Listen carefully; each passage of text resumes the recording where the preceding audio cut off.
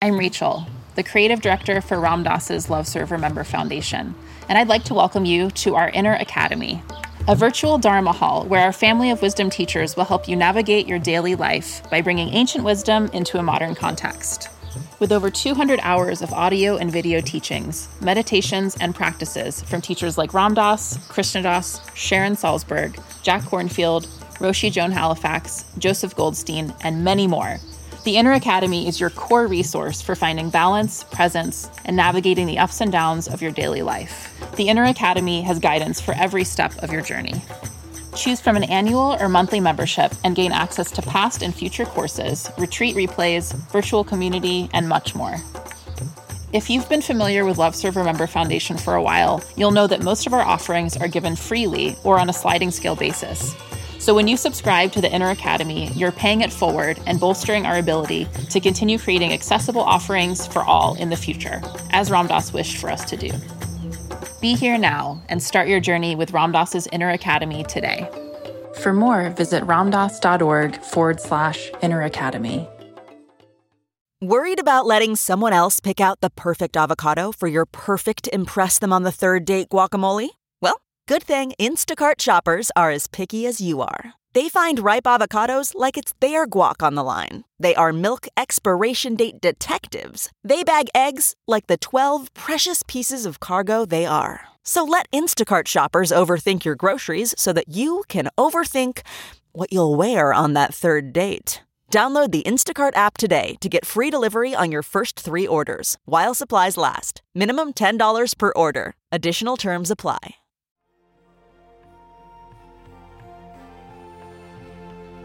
I think the biggest thing that we need to realize is that really bad things can happen to us, and we can improve exponentially how we live with them by knowing how to put them down and react in ways that are more effective.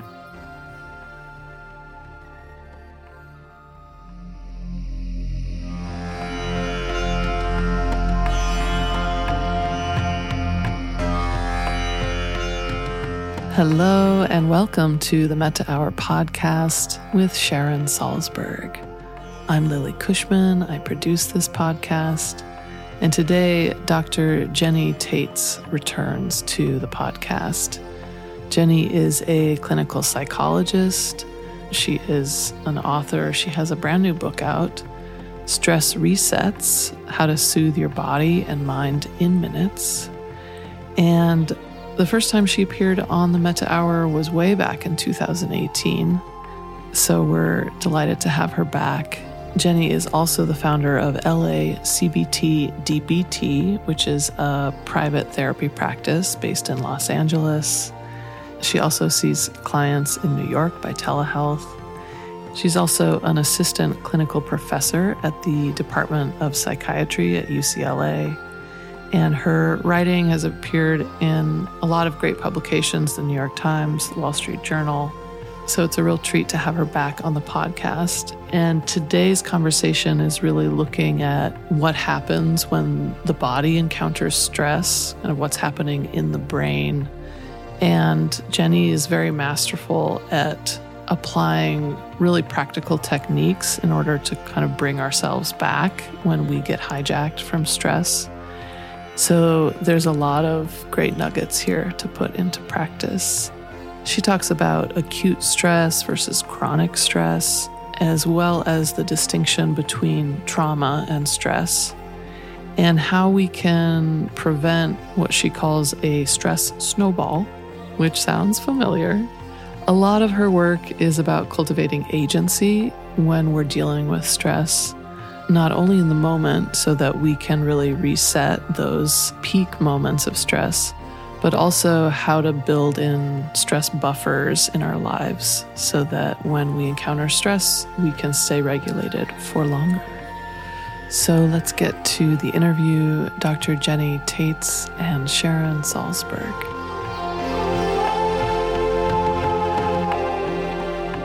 Hey, Jenny, welcome back to the podcast. Hi, Sharon. It's such a treat to be back talking to you. Oh, it's really delightful to be together with you. Where are you right now? Where are you recording from? I am recording from my house in Los Angeles. Lovely. I certainly miss seeing you in New York City. Yes. Well, I'm at the moment in Barre, Massachusetts, recording from my house, but I've been recently in New York City, which is wonderful. It was such a treat when I lived there to be able to pop in on your different classes, whether downtown or uptown. This is very cool. I loved seeing you wherever I went. It was great. So it's wonderful having you back on the podcast. The first time you were a guest on here was in 2018, which feels like a couple of lifetimes ago. It's wonderful to have you back. And for our listeners, you can hear Jenny's first appearance on episode 78. And I want to offer a big congratulations on your new book, which will be available everywhere by the time this episode is released. The title is Stress Resets: How to Soothe Your Body and Mind in Minutes, from a publisher that we actually share, which is Workman. Thank you. Oh, it's so delightful. And I know it's a lot of work, so it's a really big accomplishment. So very sincere congratulations. Thank you. That means so much. So this is a quotation from the book about how stress is defined. Pioneer stress researcher Dr. Hans Selye, an endocrinologist who began studying the topic close to 100 years ago, saw stress as an adaptive bodily response that pushes us to react when we're feeling overwhelmed. Dr. Selye, who published more than 1,700 articles related to stress, described it like this: external event leads to stress response. Decades later, in the 1980s, Dr. Richard Lazarus, a clinical psychologist who focused on coping and problem solving, broadened the definition of stress to include how we react to it, describing stress as an experience in which a challenge, interpretation, and reaction can all play a role. But whatever the equation, the takeaway is this: how you respond to what you're facing affects how stressed you ultimately feel. I noticed you have a stress calculator on your website. One thing I think is interesting to discuss about stress is how often people feel that their stress levels are direct correlates to what they see as the source of stress. So let's say it's a period of work where you have more on your plate. This idea that the stress around this will only lower once the time period ends and the work lessens. And so it's a very different approach to say, oh, I have a choice here about how I respond to this situation. It seems like there's an element of agency that seems like the foundation for your book.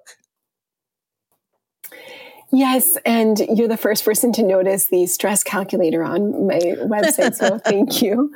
And I include that because I didn't write a book to make people scared of stress or be very theoretical, talking about all the ways stress affects your body, but I wrote a book to actually improve your ability to cope with stress. And so I love giving, when I work with clients, I love to give them pre and post measures to see, like, is their anxiety going down? Is their depression going down?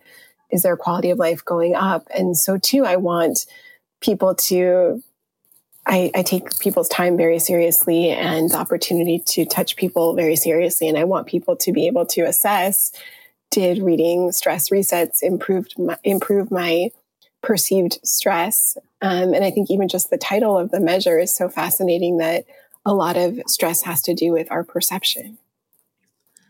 Well, I've always thought of stress as a dynamic. It's the dynamic interplay between, the incident or the circumstance or the comment we overhear, whatever it is, and the way that we respond, or the resource with which we respond. And that resource can be inner strength. It can be a sense of community rather than aloneness. It can be so many different things. And sometimes people hear that kind of thing and interpret it to mean, well, that means you're not going to try to do anything about the actual circumstance, like that overload of work, for example. And I don't think it means that at all, but sort of like, from my point of view, why try to make a change when you're already exhausted and feel depleted and overcome?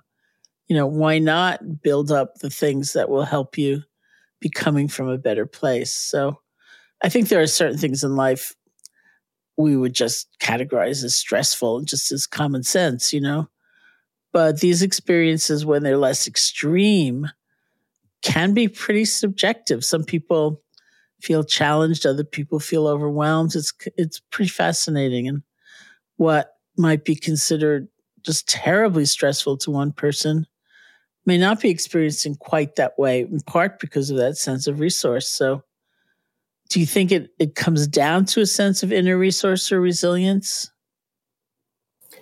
This is such an important question. And when it comes to managing stress, there's a lot to consider. One of the things that I want to start with is, so there's a difference between acute stress, which is something short-lived, versus chronic stress, which is ongoing. And remarkably, this is something that I found so fascinating in my research. You can have something that's a chronic stressor, let's say caregiving for a loved one that's struggling with health or a really stressful work environment that doesn't take a chronic toll on you, that isn't an ongoing source of pain.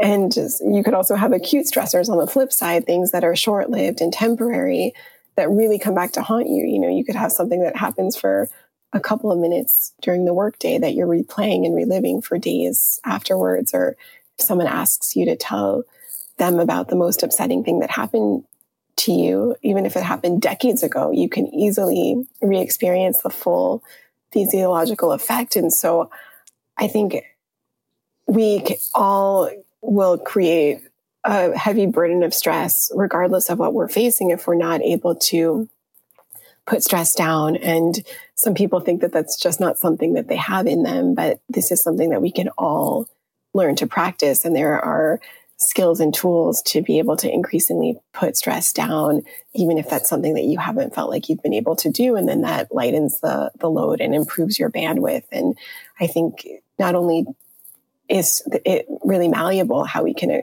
cope with stress, but even the same person, depending on the day, could have a different bandwidth or different ability to cope with what comes at you. Maybe one day you get a big bill in the mail that you weren't expecting when you're tight on money, and you face it gracefully, or you deal with a medical stressor without panicking and venting or taking your stress out on someone else.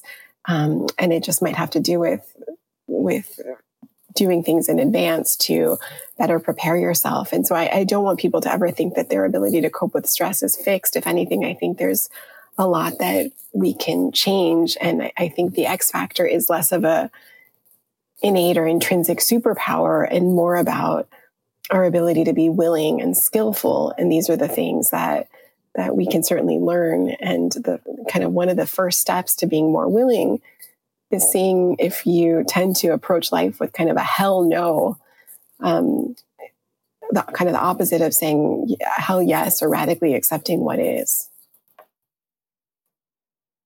Do you make a distinction between stress and trauma?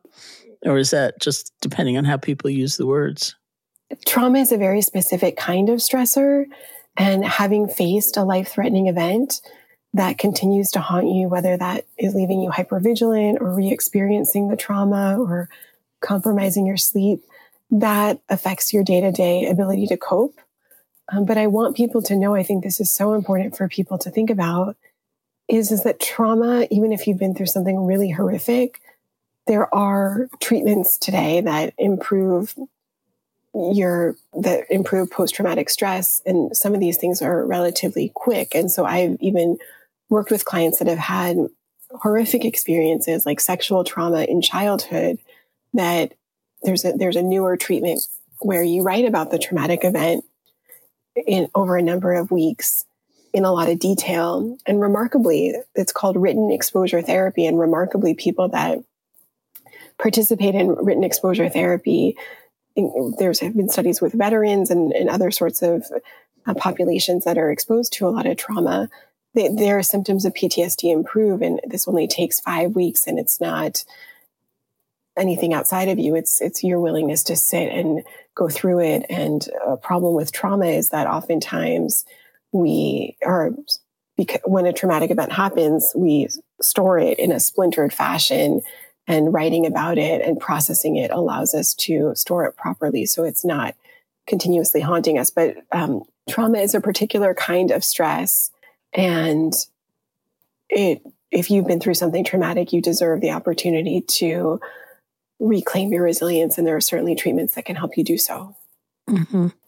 I asked the question because when I first began reading about different interpretations of stress and different understandings, people would be writing into this particular forum and saying, well, I don't understand like the idea of agency or resource. My house just got swept away, and in a flood or some terrible thing just happened. And the response sometimes would be, well, I would call that trauma and not stress. And so I've just been curious. And of course, a lot does depend on how one uses the words. Right. And if something really terrible happened to you, my message is really, that is so terrible and I'm so sorry. Truly, that is awful and no one should have to go through that.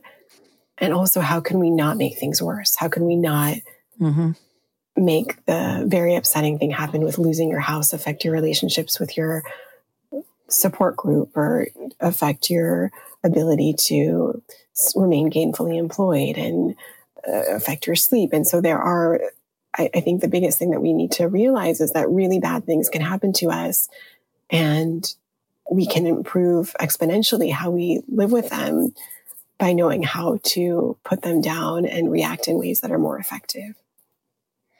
So maybe you can talk about how recent research is depicting how stress affects us, like a big burden of stress. Yeah, I mean, this is so fascinating, but in a study, this is something that I talk a lot about, how we view stress. And so in a study looking at more than 28,000 people, Dr. Abiola Keller, who's a researcher, found that people who had both high levels of stress and who believed that stress was bad for them, they were at risk of higher premature mortality by 43%.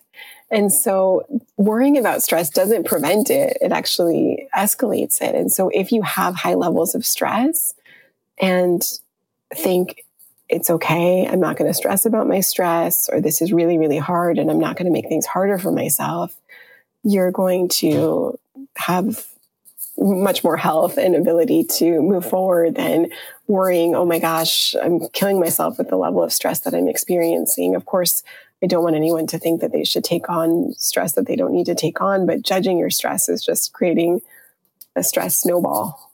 Mm-hmm. That's a good phrase, a stress snowball. Yeah, that's my goal. My goal is to prevent the snowballing and the spiraling because, there's stress is something that we can't necessarily avoid, but we can avoid the cascade and the tornado. Well, of course, we do both. We silo and we snowball. So now I'm getting an image of this giant snowball in a locked room, but it's not melting somehow. It's like exactly there. And Joe, this is such a small, silly story, but before writing this book, we had this one morning in my house where my husband was tired and rushing, and he started pouring a gallon of milk, and he spilled like a lot of the gallon of milk on the floor. And he was in a huge rush and starts cleaning it up very quickly and aggressively. And he ends up cutting his hand on the kick plate at the bottom of our refrigerator. And, first the spilled milk, and then he cuts his hand. And then to make matters that much worse, we didn't have any bandages, and he ran to the drugstore to pick up a bandage. And you can't make this stuff up, but he got into a minor car accident on the way home because he was so busy replaying his horrible, terrible, bad day. And so again, like so much of life is much more than spilled milk, but how do we prevent what is spilled milk, staying spilled milk, and what is more significant from turning into something even more stressful? Well, clearly that idea of agency is meant to be empowering. Like, wow, we can have input into this, and life can be more creative and not just, being dictated by the circumstances we find ourselves in. So that idea, of course, for me was born when my meditation practice was born. And I'm very curious about your experience of offering that idea and how much people see it as empowering or if it seems a little startling. There's a line that is an assumption that the therapists that practice the approach that I do called dialectical behavior therapy. This is like in the therapist kind of guidebook that I think is such a powerful way to think of this, which is you may not have caused all your problems, but you have to solve them anyway. And so I think for people, especially people looking for help, to realize that a lot of your struggles are not your fault, but what are the costs and benefits of staying stuck versus choosing to do something different, even if it feels like a stretch. I'd love to hear what the impetus was for the book. You call it a recipe book for well-being. So how did it come into being? A few things inspired me to write this book. One of them is seeing so many people, over 30 million Americans to be specific, rely on benzodiazepines, anti-anxiety medications like Xanax and Klonopin that make us very sedated and also over long-term use run the risk of leading to cognitive decline. And it just breaks my heart that people become dependent on something outside of themselves. And it also seems so ironic that when we need to be our sharpest, a lot of people feel like they need to take something that actually really dulls their smarts and makes them feel very sedated. So this has been something that's really broken my heart for a very long time. And then during the peak of the pandemic, a colleague of mine happened to mention that there was a study that he saw that found that remarkably patients who were going into surgery, half of the patients were offered benzodiazepine and medication like Xanax or Klonopin, and half had the chance to listen to a song. And remarkably, the song had almost the same anxiolytic properties as the medicine. And obviously songs have no side effects. And so this got me thinking about all of the ways that we can quickly reset how we feel and improve moments that don't do any damage, long-term or short-term. And I wanted to expand on that and also introduce how people can create a life that isn't just swinging from crisis to crisis. And so many people just want clear instructions on what do I do in this hard time. I don't want to read a lot. I just want almost a rule book or an instruction manual. And so I wanted to write something that tells you, when to do something, how exactly to do it, and why it might help you. So you don't have to do a deep dive or do something impulsive, but you can do something at your fingertips that might work as well as something that has much more downside and risk. Well, let's talk about the stress cycle, as you call it in the book, which, as I understand it, it's the way I'm using stress dynamic in a way. It's the ways we habitually respond to stress that actually have the potential to make things worse. So the stress cycle is when we face something stressful, then we get lost in negative thoughts. Negative thoughts obviously create physical sensations of stress, and then we can quickly start to judge those sensations. And then it's understandable if you're thinking bad thoughts and feeling really physically uncomfortable to then cope by avoiding or doing things like procrastinating or resorting to quick fixes like buying something expensive or ordering food that isn't aligned with your health goals. And so if you think about it, something like, if you're trying to go to sleep because you have an important meeting the next day, if you start thinking, I have to fall asleep right now, while you're also thinking about all the bad things that happened to you earlier today, easily you could start to feel really restless, and maybe your heart starts to race, and then maybe you start picking up your phone. And none of this is conducive to falling asleep easily or quickly. Or if you have a big project at work, starting to think this has to be perfect, or it's going to be humiliating, easily leads to, maybe your muscles start to tighten and you feel like you can hardly take a deep breath. And then maybe you start procrastinating.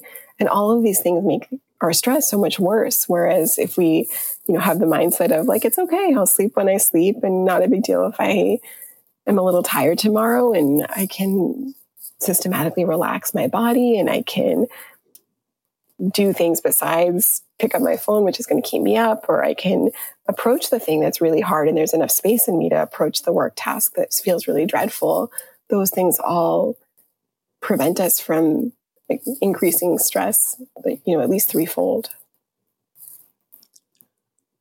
Well, actually, unfortunately, I don't have to wake up early tomorrow morning. I already thought of that when you started the example. I thought, do I have to get up early tomorrow morning? Which is not my natural rhythm in life anyway. So there's a different kind of cycle that is potential where we're not habitually responding to stress in a way that is making things worse, but actually making things better or more workable or less lonely as we face some challenge. So the start of the book, you encourage readers to accept and embrace stress, even befriending it. You say all of us can use stress to evolve and grow despite its terrible reputation. So can you speak to that? Yeah, well, if you think about it, a life with no stress would be really detached, really boring, no responsibilities, no challenges. And so again, I don't want people to think that injustices or pains that they're facing, they should embrace and try to find the good in them. But I think to find a sense of appreciation that you have stress, because stress is the price of a meaningful life. And, a funny thing happened recently. I had to get my TB test at UCLA, and where the TB testing location is right near where all these medical school students were studying for exams. I just looked at them with this sense of both empathy and excitement for them. Like it's so stressful to be studying for really hard exams, but also you're on the path to doing something really meaningful that you've probably been wanting to do for a long time that's going to touch so many lives. And so if we see stress as something that we can manage and that our body's physical experience of stress is something that is helping us, in studies where people are told that the knots in their stomach are actually, they learn to see them as bows. It means that you're actually doing well. If your stomach is tensing up, that means your body is preparing you to focus, and it's a sign that you're thriving on your test.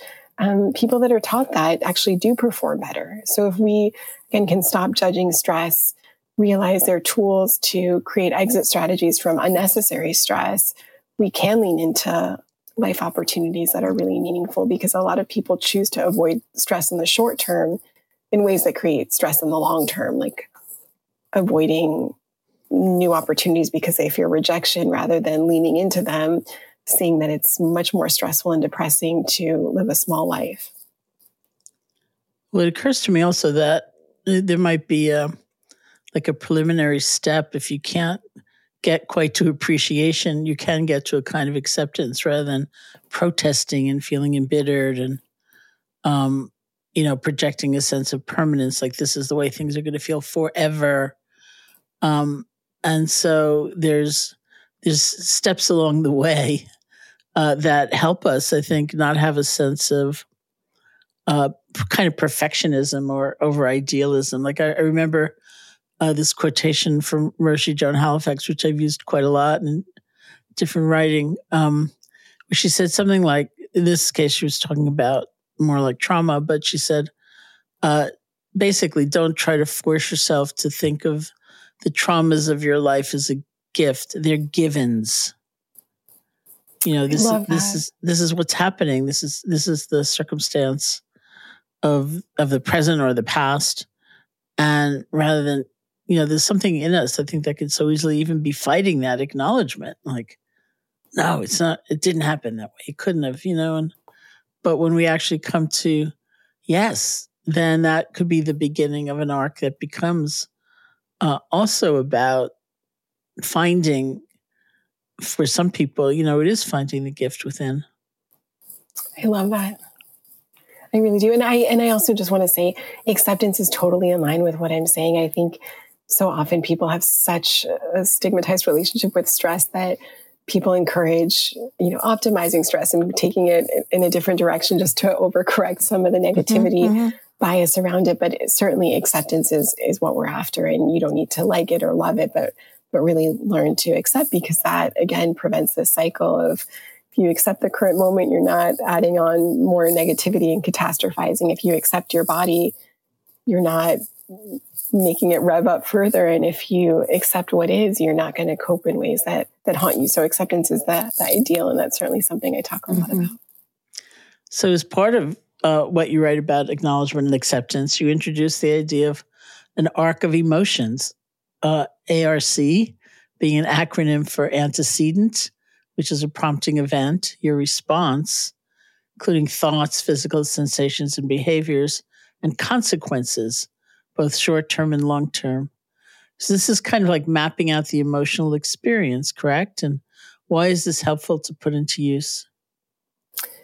Exactly. So we have an arc of our emotions, and a lot of people feel like their emotions are overwhelming and all consuming. And once they start, they can't stop. But if we understand kind of the building blocks of our emotions, we can see how to change them at different points. And I want people to realize that managing our emotions and managing stress are pretty similar. And so when we know how to manage our emotions, we're more able to manage stress and vice versa. And being able to see, there's something that happens, and then our response, our thoughts, and again, our physical sensations and behaviors all come together. And so it's not like sadness just overcomes you and takes over you, but your thoughts are playing a role. Your behaviors are certainly playing a role. How you feel physically is playing a role. And this gives us a lot of information on different points. We can create exit strategies by bringing our attention into the present and changing our behaviors. And so learning to manage our emotions is essential for managing stress. And stress is so interesting to me because if you can manage stress, you reduce the risk of falling into longer term problems like anxiety and depression. And one of the ways to manage stress is really understanding kind of what is happening as it's unfolding rather than, again, just being consumed.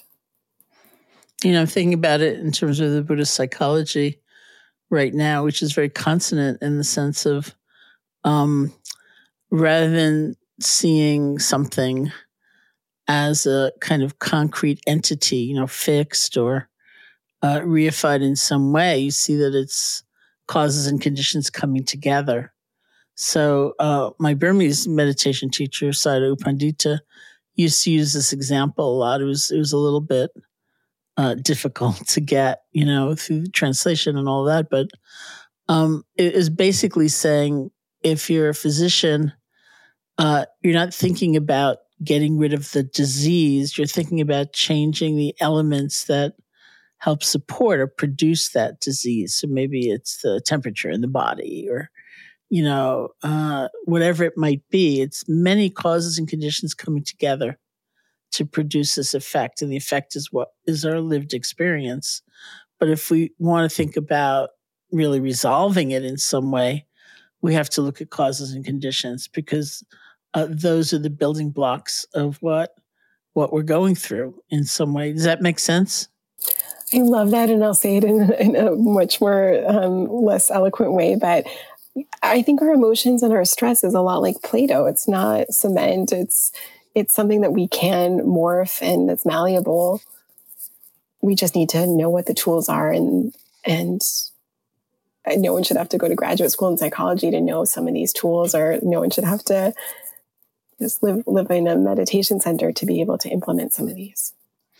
And I'm thinking about both the role of mindfulness and also community mindfulness in the sense of sometimes, those like catastrophizing thoughts. I will only feel this for the rest of my life, this one thing, this one terrible thing. Or this is all my fault. I should have started therapy 15 years earlier. Or, so a lot of blame or a lot of shame. Sometimes those add-ons are the most painful thing of all. But we don't necessarily catch them until we can see our thoughts at the time we're thinking. Not like after we've made the panicked phone call, something like that. But as the panic is beginning and we can see we're in a certain state and then have a choice about, do I want to call my child, again, even though they didn't pick up the phone? Or do I want to let this go for 5 minutes or something? Exactly. Seeing our thoughts and also seeing our feelings, because all our emotions tend to be magnets for certain thoughts that correlate with them. Oh, even just seeing I'm really panicked. Of course, my thinking is really anxiety driven rather than taking it very seriously and continuing to act on it. I think I take the example a lot of my friend, colleague Sylvia Borstein, who describes herself as a recovering catastrophizer. And I use that example in part because she says, I would be the kind of person who would call my adult children, one of my adult children, they didn't answer the phone. So, of course, I thought the worst had happened. It never occurs to me they might be taking a shower or, maybe they found love. They don't feel like talking to their mother. It must, and of course, sometimes, life can be really hard and sometimes the worst does happen, but not like every time, and not like as a kind of prepared script for every, missed phone call, because then you're nervous all the time. And she was really suffering in many ways, and that's why she got interested in meditation practice. So in talking to her not too long ago, she said, I have a new mantra. And I said, what is it? And she said, not every bus will end up in a ditch. Instead of the thing we might normally say, like, oh no, it's going to be the worst. It is the worst. And so being able to see that, the thoughts and the emotions, seems to me really critical. And I so relate to being someone that like Sylvia, was such a worrier, ruminator, replayed anything that happened and focused on what I did wrong, and certainly anxious. But a lot of the skills that I learned in training as a mindfulness-based behavioral therapist really changed my life. And so many of the tools I've learned from you have really changed my life. And these are things that can change anyone's life. It's wonderful. And I also think about community in that sense, because for me, one of the most haunting thoughts I would have in response to some challenge or difficulty would be, it's just me. I'm the only one. No one else can really understand. And that thought can be really strong, and take over. And just even being able to remember or be reminded, by a friend, by a therapist, by somebody, you're not so alone. This is part of the human condition, can be an enormous help. I love that. So you have different sections in the book about dealing with stress in intense moments with stress resets, and then in quieter times, what you call stress buffers. So can you explain your different approach to these different times and how to know what's needed and when?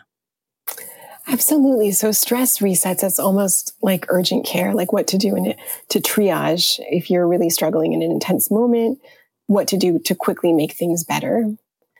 And I include resets for your mind, for your body, and for your behavior. And then stress buffers are almost like preventative medicine, what to do before stress comes up to help you cope better. And so one small example is a lot of people are afraid of their physical sensations of anxiety, and truly practicing welcoming physical sensations of anxiety. Say you have, panic attacks that make you feel like you can't breathe. If you practice hyperventilating for a minute over time, like a couple times, let's say 3 nights in a row, that's an incredible buffer that when it shows up unexpectedly, you sort of have the attitude of you put out a welcome mat rather than you see it as terrifying. And of course, you wouldn't want to do that when you're already panicking. And so that's kind of the difference, what to do preemptively to better prepare you and what to do in the heat of the moment to quickly help you recalibrate. You have different sections talking about these stress resets, and I know listeners would like to walk away from this conversation with some concrete tools for handling stress differently in acute times. So can you share some of these stress resets for the listeners? Absolutely. And there are so many. And so I just want people to know that different things work at different times for different people. I'm just going to share some of my personal favorites. So one reset that we sort of touched on is really appreciating that emotions come in waves, because it is so easy when things are really difficult to think, like you mentioned, this is going to last forever, or to get sad about being sad, or anxious about being anxious, this is going to go on and ruin things. And to really repeatedly think to yourself, emotions come in waves. Emotions really don't last very long. If we're able to stay present with them, they really spike when we start to add thoughts and act on them. But if we can take a step back and realize that we're all pretty terrible at predicting how we'll feel in the future, and if we can just allow what is without trying to jump to the future, it really is very temporary. Another reset that I really like is coherent breathing, which is breathing in, let's say, for 5 seconds and breathing out for 5 seconds. So you would gently close your lips and inhale for 5 and exhale for 5. And this really dramatically slows our rate of respiration. And remarkably, this creates like a nice kind of calm alertness. And I was really struck in doing research for the book that people are even practicing this with individuals who are in disaster zones, who are surviving disasters, and learning to slow their bodies down is allowing them to cope with really horrific experiences. And this is just a nice testament to how, even if circumstances aren't changing, we can recalibrate from within. So those are just a couple, but there are so many. And a lot of these take kind of stacking, like doing a bunch of them together. I also should say, just because I'm here and I'm so grateful to you, that loving kindness is such a powerful, one. And that's one that I'm always teaching and teaching my clients, and also writing about, because I think that is such a powerful, quick reset. If you're about to go into a party and you feel nervous, may I be happy? May I be healthy? May I be safe? May I live with ease? Is so different than, oh my gosh, what if I have no one to talk to, and clinging to your phone, and that creates a negative cycle of not having no one to talk to. Or if you're beating yourself up for a mistake, quickly doing that is such an incredible way to change the channel in a matter of minutes. I'm so glad that you do that you teach that. I also like the term stress buffer, because it's such a great visual. And I wonder if it's also connected to what I was talking about before, like causes and conditions. Like if you do have to get up early in the morning for a meeting, but you're a terrible night owl and you have, let's just say you have awful sleep hygiene, you grab your iPhone, you get up in the middle of the night to go to the bathroom, and then you're up for a long time, instead of going back to sleep. And maybe we need to look at kind of just general habits and patterns that are going to feed into feeling overwhelmed. Exactly. And there's so many stress buffers, and a lot of us need a lot of them because life can be difficult. But again, it's going to be really, really hard to cope with hard times effectively if you're sleep deprived, or if you're using substances that aren't serving you, or if you're really lonely. And so preemptively doing things like creating a schedule that includes opportunities to do things that give you a sense of pleasure, do things that align with your sense of purpose, connect you with people. I mean, these things seem quite simple, but remarkably, people that are moderately to severely depressed that use apps that coach them to do a bit more and track their mood, behavioral activation, getting more active, does affect us to the same degree that antidepressants would. And so creating a really kind of an antidepressant lifestyle is what I want to help people do, because it's not fair to not live well and then expect to cope gracefully with something really hard that comes up. We really need to do preventative medicine. That's lovely. So you close the book again with the idea that stress can be an opportunity. So I wonder if you could say a little more about that.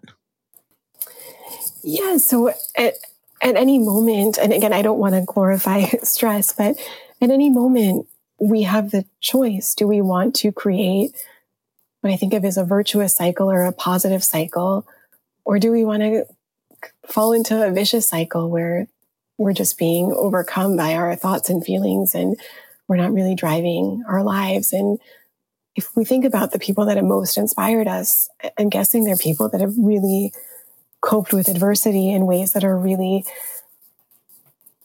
intentional and aligned with their values. And very small things at any moment, we can turn the mind to increase our acceptance, be kind to someone when we're really struggling within, do something to change things both for ourselves and the people around us. And again, I think people that are stressed feel like, oh my gosh, I can't do anything more, but very small things can make a very profound difference. I talk in the chapter, my final chapter about stress as an opportunity, about a client that I met that went to the bookstore. He was very stressed and struggling with substance abuse and his mental health, and going to the bookstore allowed him an opportunity to learn something and escape some of his triggers. And I want people to realize that at any moment we can do things that allow us to live according to our values. And the real test of our inner strength is how we cope with hard times. And I want people to also realize that peace of mind isn't life feeling easy. It's knowing that we can cope regardless of what shows up in our lives. Thank you. And before we finish, I would love for you to lead us in a practice to bring our conversation to a close. Thank you. And it's funny, one of the skills that I talk about in the book is opposite action, which is doing the opposite of what your emotion wants you to do, especially if your emotion's not justified, which is one of my favorite skills. And I feel like, oh my gosh, how could I lead my meditation teacher in a meditation? But I am honored to do so. I'm so honored to do so. So a practice that I would love to lead people through is one that nicely wraps up a lot of the concepts that we've been talking about. And so again, rumination is such a problematic habit, and it's really hard to just stop ruminating if you don't have a little bit of practice stretching and getting familiar with where your mind is going in more quiet times. And so I'm going to lead us through a mindfulness practice that's included in a workbook called the Unified Protocol. And the Unified Protocol is really interesting. It helps people who might struggle with many things. Let's say someone has depression, social anxiety, general anxiety, panic. They might worry, oh no, I'm going to be in therapy for a really long time and it's going to be a lot. But remarkably, learning one set of skills over 10 to 12 weeks across the board, because the same processes affect us in different ways, regardless of what we're struggling with, helps people cope across a whole host of issues. And so this is a meditation from the Unified Protocol.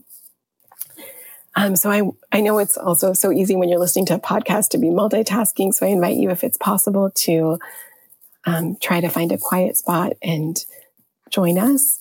I would love for you to close your eyes if that's comfortable and yet settled in your chair. You can begin by turning your attention to yourself in the room.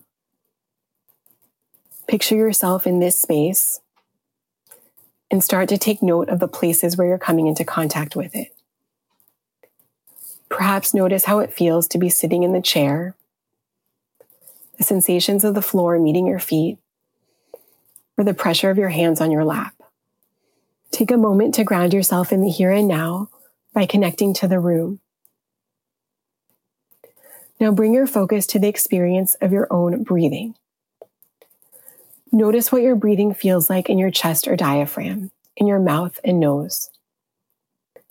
Focus on your breathing as it is happening right now, using your breath to help anchor you to the present moment. Your breath is always with you, so you can use it as a reminder to pay attention to what is happening right now. Pause for a moment and just allow yourself to notice your breath.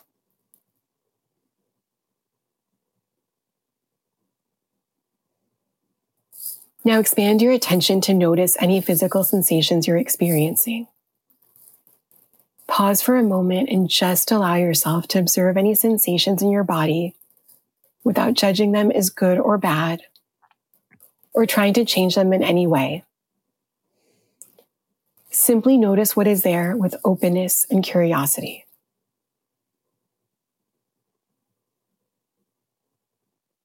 Next, bring your attention to your thoughts.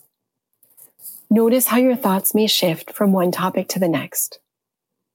Some thoughts may pass by quickly, others may distract you, and some of them may be very hard to let go of. Simply notice what you're thinking without trying to force a particular topic into awareness or push away another. Try not to judge your experience as bad or good. If you notice yourself getting caught up in or carried away by a thought, just acknowledge it and gently bring your attention back to observing your thoughts as they occur. Allow yourself to watch your thoughts for a few moments. Now start to shift your focus to explore how you're feeling. Emotions, just like thoughts, can fluctuate. In the course of a short period, you might feel anxious and then calm, angry and then loving, or sad and then joyful. Emotions come in waves, rising in intensity, only to come back down. Simply acknowledge how you're feeling in this very moment without trying to change your experience. Allow yourself to observe your emotions without judgment. Notice how they ebb and flow.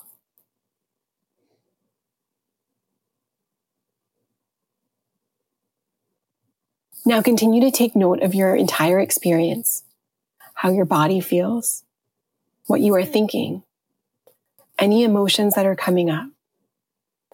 If you notice that you're trying to change your experience in some way, take note of that and gently guide yourself back to simply observing. If you get caught up in a particular sensation, thought, or emotion, use your breath to anchor you back to the present moment. Then return to the process of noticing your experience. When you are ready, start to bring yourself back into the room. Picture yourself sitting in this room and become aware of the places you're coming into contact with it. You can wiggle your fingers and toes, and when you're ready, open your eyes.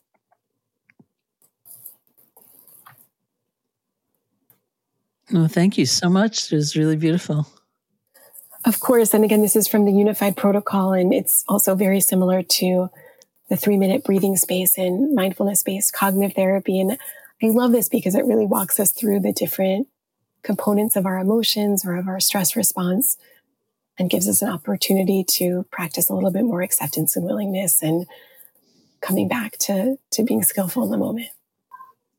It's great. Thank you. And thank you so much for joining me. Thank you, Sharon. I really can't thank you enough. And I was loving listening to you on the Maya Bialik podcast. And I forget, she called you, I think she called you like our spiritual mother. And I really feel that. She's so sweet. Very much. And I can relate to that. So I want to thank you so much for all that you're doing in your work. And I'm so honored to have you as a mentor and a friend. Well, thank you. And congratulations again on the book. I think it will really help a lot of people. And to the listeners, you can get a copy of Stress Resets in paperback, ebook, or audiobook wherever books are sold. And I also want to mention that a percentage of profits from this book are being donated to the ARC of the United States, Breath Body Mind Foundation, and Second Nurture. Take care.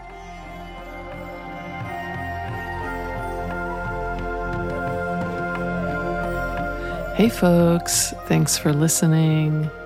If you'd like to learn more about Jenny's work or to get a copy of her new book, Stress Resets, you can visit her website at drjennytaitz.com. That's drjennytaitz.com. For all things Sharon, including a whole slew of upcoming virtual events or a free guided meditation, you can visit SharonSalzberg.com. This has been the Metta Hour podcast, brought to you by the Be Here Now Network. May you be safe, may you be happy, may you be healthy, and may you live with ease.